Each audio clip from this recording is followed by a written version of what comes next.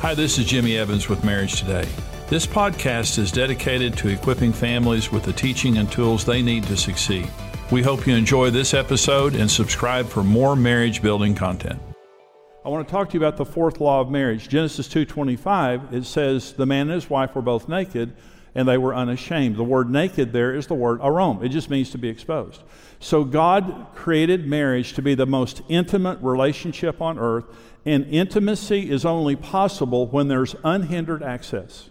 Okay, and so the nakedness that Adam and Eve had was mental, emotional, spiritual, and physical. And I don't believe they had a pornographic physical nakedness. I believe the glory of God covered their bodies before they sinned. And so Adam and Eve were able to completely open their minds, their emotions, their dreams, their spirits, and their bodies to each other without any shame or fear whatsoever, so they could have intimacy. And that was true until sin came into the garden. And when sin came into the Garden of Eden, immediately they began to hide themselves from God and each other. And this wonderful nakedness that they had before, this exposure on every level that they had before, now they didn't have. Because intimacy is not possible in a sinful environment. When you're not safe for me, when you're sinning against me with your words and actions. Now remember, when Adam and Eve sinned and God came to Adam and said, what is this that you've done? Adam said, that woman, you gave me a bad woman. Men have been saying it ever since. He wasn't just accusing Eve, he was accusing God. You gave me a bad woman. And then he went to Eve and said, what is this that you've done? And she said, the devil made me do it.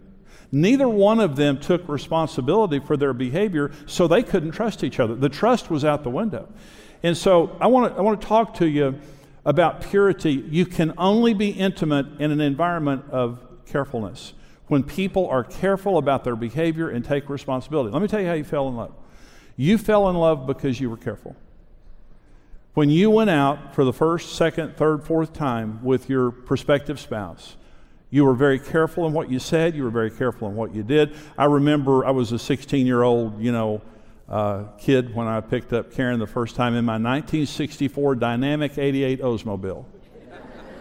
Watch out now.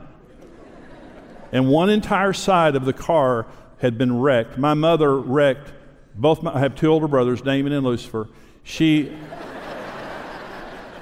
wrecked the first car, gave it to Mike, my brother. She wrecked the second car, gave it to Randy, my brother. She wrecked the third car and gave it to me. And one entire side of that car was wiped out. So I picked up Karen, and so the doors didn't open on the right side. And so I always picked Karen up on the good side. She did not know there was a bad side to my car for years. And I would just we go to a restaurant, wherever we went, we got up. So I picked her up, and I remember how careful I was when I was driving. And I would just hit a little beat bump. Are you okay? Sorry. 5 years later, I'm throwing her out the window. You know how it is. And so you're careful. You fall in love and when you do something wrong, you take responsibility for it. You fall out of love because you don't care. You begin to say and do things that are careless, that are hurtful, and so I've got to protect myself from you. This is the Holy of Holies. I simply can't share thoughts with you that I'm afraid are going to come back to me later on and hurt me. I can't share feelings with you when you're unsafe. I can't open up and be intimate with you when I feel as though that maybe you're my enemy and that you're going to hurt me later on. This is the Holy of Holies, and I just can't open it up in an unsafe environment. And so I'll tell you our story more here in just a little bit, but I want to talk about anger and conflict resolution. If you're going to keep your relationship pure, you've got to be able to deal with conflict and anger. In good marriages, you fight. There can be conflict in good marriages. A good marriage is not a marriage where you never fight. And by the way, if you never fight, it could be because someone's dominating the relationship. So the lack of conflict doesn't always mean something good's going on. But there's nothing wrong with anger. There's nothing wrong with conflict. But you have to be able to process it without damaging each other.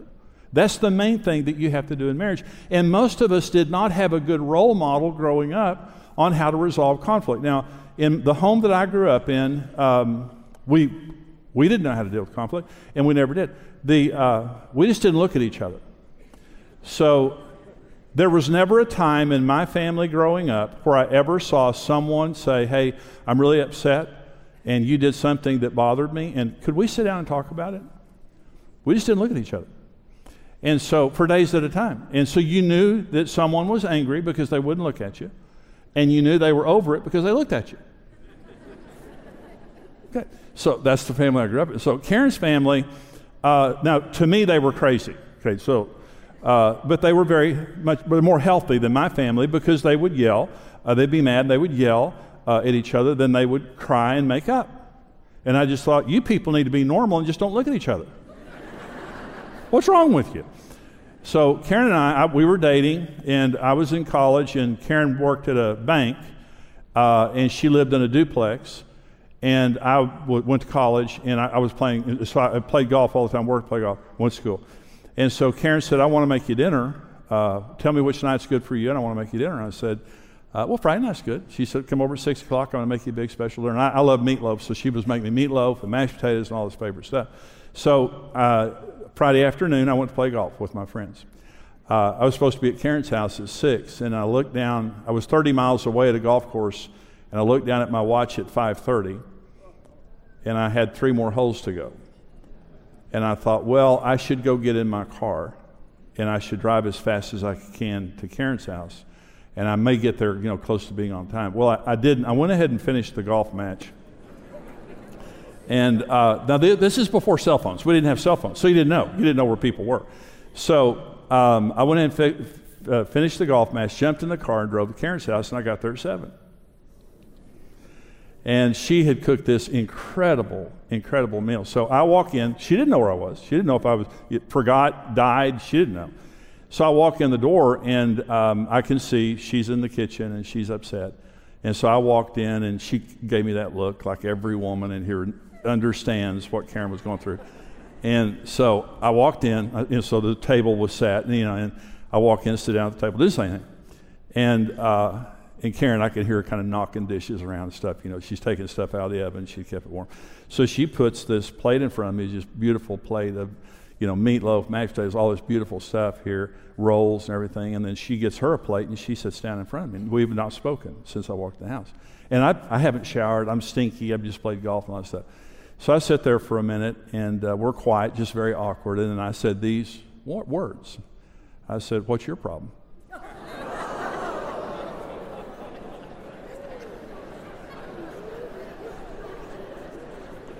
And about a second later, I was wearing meatloaf.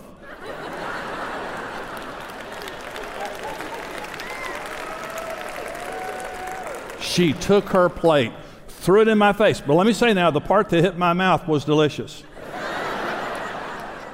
She threw it in my face like that, and she ran out the door. Well, she had a Volkswagen Super Beetle. I had her blocked in the driveway. She drove through the backyard.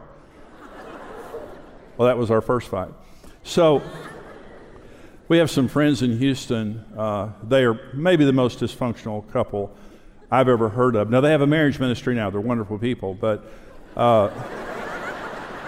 so they got in a fight one day, and she was kind of mouthy, and he was kind of quiet.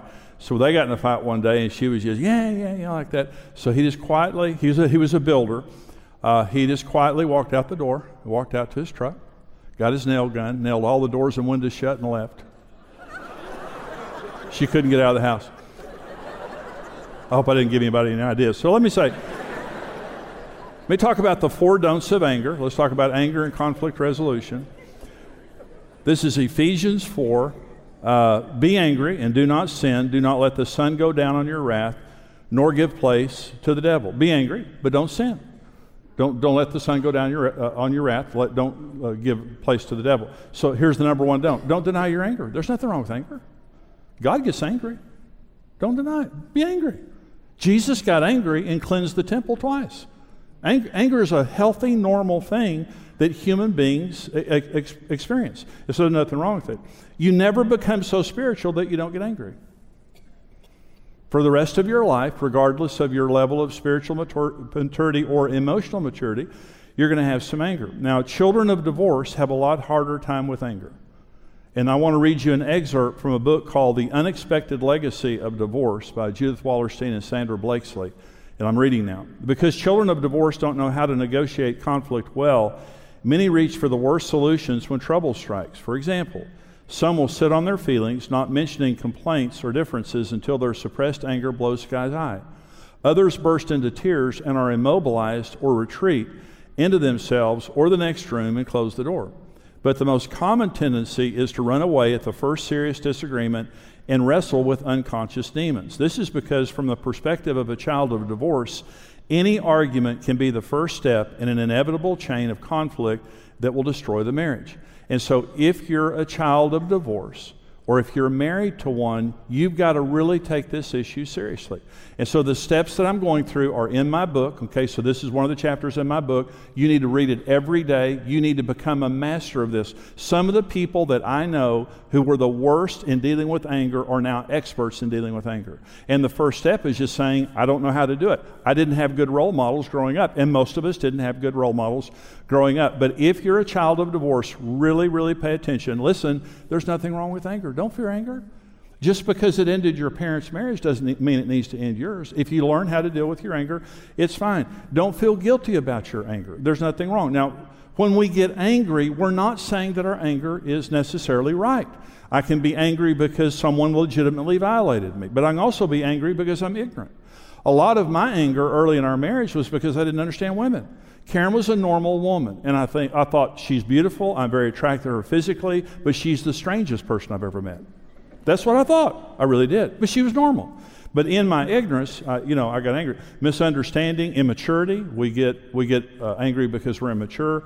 Unrealistic expectations cause anger. Stress causes anger. So I'm not saying that my anger's right. I'm just saying it's real. And I want to be able to process it in our home. Listen, the hallmark of dysfunction is not allowing emotions to come out. Silence. In dysfunctional families, you can't be real. You can't feel. And you can't talk. In a functional family, we just allow feelings. We talk. We express things. It doesn't mean, again, that we worship our emotions or we do it in an unhealthy way, but we're able to talk. There's nothing wrong with it. Okay. So if you don't deal with your anger, it causes health problems, emotional problems, and all kinds of problems. So when you bottle up anger, it doesn't go away. It just begins to cause all kinds of problems. You also have to cultivate an atmosphere of honesty in your home, in your marriage. You have to cultivate an atmosphere of honesty. Here's what he said. You have to tell your spouse, I want you to be honest with me, and you will not pay a price. I may not disagree with you, but you won't pay a price for being honest. Because in many cases, when we're doing marriage counseling, people can't be honest with each other because they go ballistic. Well, let me talk about customer relations counter. Your favorite stores, and my favorite stores, have customer relations counters. And the best stores have the best customer relations counter. Now, they're great stores, but they still have problems. The best stores still have problems. And they know they're going to have problems, and so they have a customer relations counter. And so there's a store that I love dealing with. It's a clothing store. You would know the name of it. And I bought a leather jacket there 10, 15 years ago, and after a couple of years, the shoulder went out on it. And I took it in, and I set it on the counter in the area where they sold the jackets. And a young lady was at the counter, and I said, yeah, if y'all would fix that, I'd really do appreciate it. And she said, well, what went wrong with it? And I said, I don't know. I said, it just kind of blew up, And she looked at it. She said, well, it sure did, didn't it? She said, how long have you had that jacket? And I said, a couple of years. And she said, well, Mr. Evans, why don't you just go over there and get you another one? I said, well, I don't want to buy another one. I said, if y'all would just fix that, that's great. And she said, no, go get another one. We'll give you another one. Just go get another one. I said, you want me to go over there and get another one? She said, just go get you another one. We'll give you another one. And I said, well, so I went over there and picked out it was a little bit more expensive than that one. And I brought it back over, and I said, well, here, honey, I like this jacket, but it's more expensive than this one was. And she said, she scanned the deal, and she said, thank you, Mr. Evans, goodbye. I love the store. I love her. Well, it doesn't make you feel good. It just makes you feel good that you can take something back and they're not going to shame you and hassle you and stuff like that. Well, someone gave me a shirt one day for like birthday, and it was sized. It was 16 and a half, 36 shirt, my size. And so Karen was doing some ironing. I said, Karen, would you press this thing? I'm going to wear the shirt. So I put it on, and it didn't fit. It was an Italian cut. And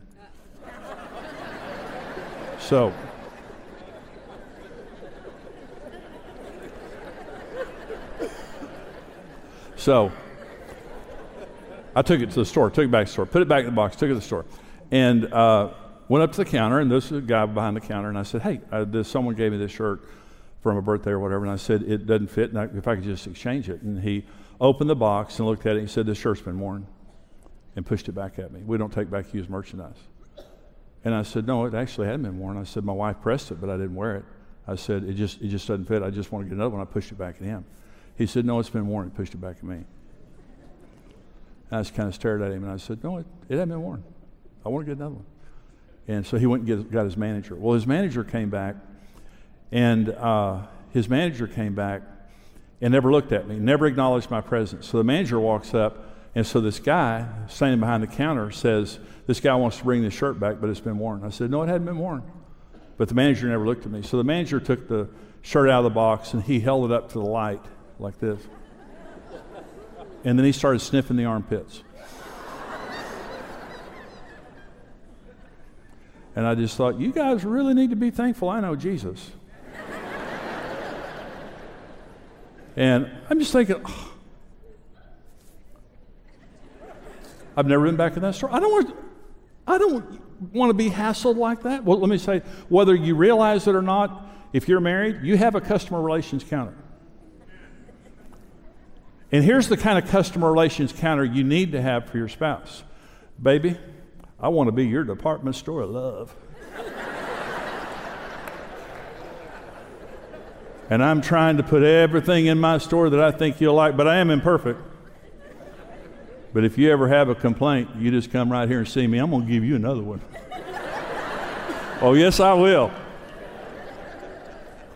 Or you can have this kind of a customer relations counter.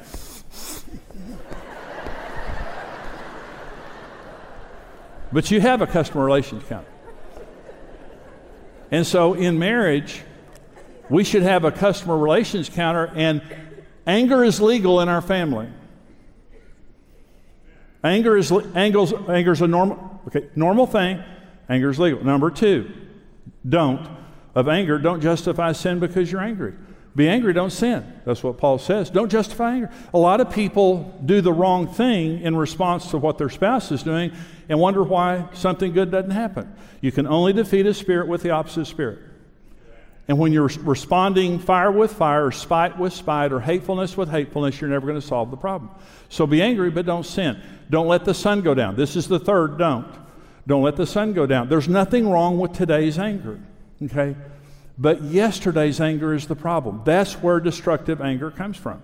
It is yesterday's anger. So one of the best habits that you make as a married couple is we're not going to go to bed angry. We're going to process our anger today. Number 4, don't give a place to the devil. Be angry, don't sin, don't go to bed on your anger, or you'll give a foothold to the devil. So when you go to bed on anger, you open a door to diabolos. That's the word for devil. Diabolos, which means slander. Here's what it means. Today's anger is manageable. There's nothing wrong with today's anger. We're going to be able to talk about it. The devil does not have access to today's anger. But when I go to bed on anger, he slithers in. He's stealthy. He doesn't tell you it's you. Your anger gave him an open door to come in and to slander your spouse to you. And all night long, you're laying in bed, and thoughts are in your mind that didn't originate with God or you. They came from the devil. You wake up the next morning thinking you're enlightened. You're actually deceived. And now you begin to look at your spouse through the devil's eyes with deeply held beliefs that are deceived because you went to bed on anger, and the devil began to access that anger. How do I know? Because I did it for 3 years. For the first 3 years of our marriage, we fought constantly. Remember, I was the silent type. This was my iniquity, that I went to bed on anger constantly. Hundreds of times I went to bed angry at Karen. And so I believed that Karen was the problem, and I believed that I'd married the wrong woman. I truly believed those two things. The night that the Lord saved our marriage, and I know Karen had been praying a lot, is that I was in the living room, and that's when I had read that morning, John 16, the Holy Spirit will lead you into all truth. I had told Karen to get out of the house. She was in the bedroom crying. I was in the living room. And I said the first ounce of humility I'd ever shown in our marriage. I said, Holy Spirit, teach me how to be a husband. And the deception of 3 years fell off of my eyes. And I saw myself, I was an arrogant man, and I thought that I was wonderful and Karen was all the problem. The next instant after I prayed that prayer, I saw my wife as the precious gift of God that she was, and I saw myself for the idiot I was. God saved me. The Holy Spirit brought truth into my life. Listen, I had been looking at Karen through the devil's eyes. Now I was looking at her through God's eyes. This is Brent Evans with Marriage Today, and I want to thank you for listening to the Marriage Today podcast. We believe your marriage has a 100% chance of success if you do it God's way. If you enjoyed today's teaching and want to keep learning, subscribe to the Marriage Today podcast and take some time to leave us a review. Your reviews help us spread the word and can encourage someone else in need. For more great marriage content, check out marriagetoday.com, where you can see all of our marriage building resources, videos, articles, and live events.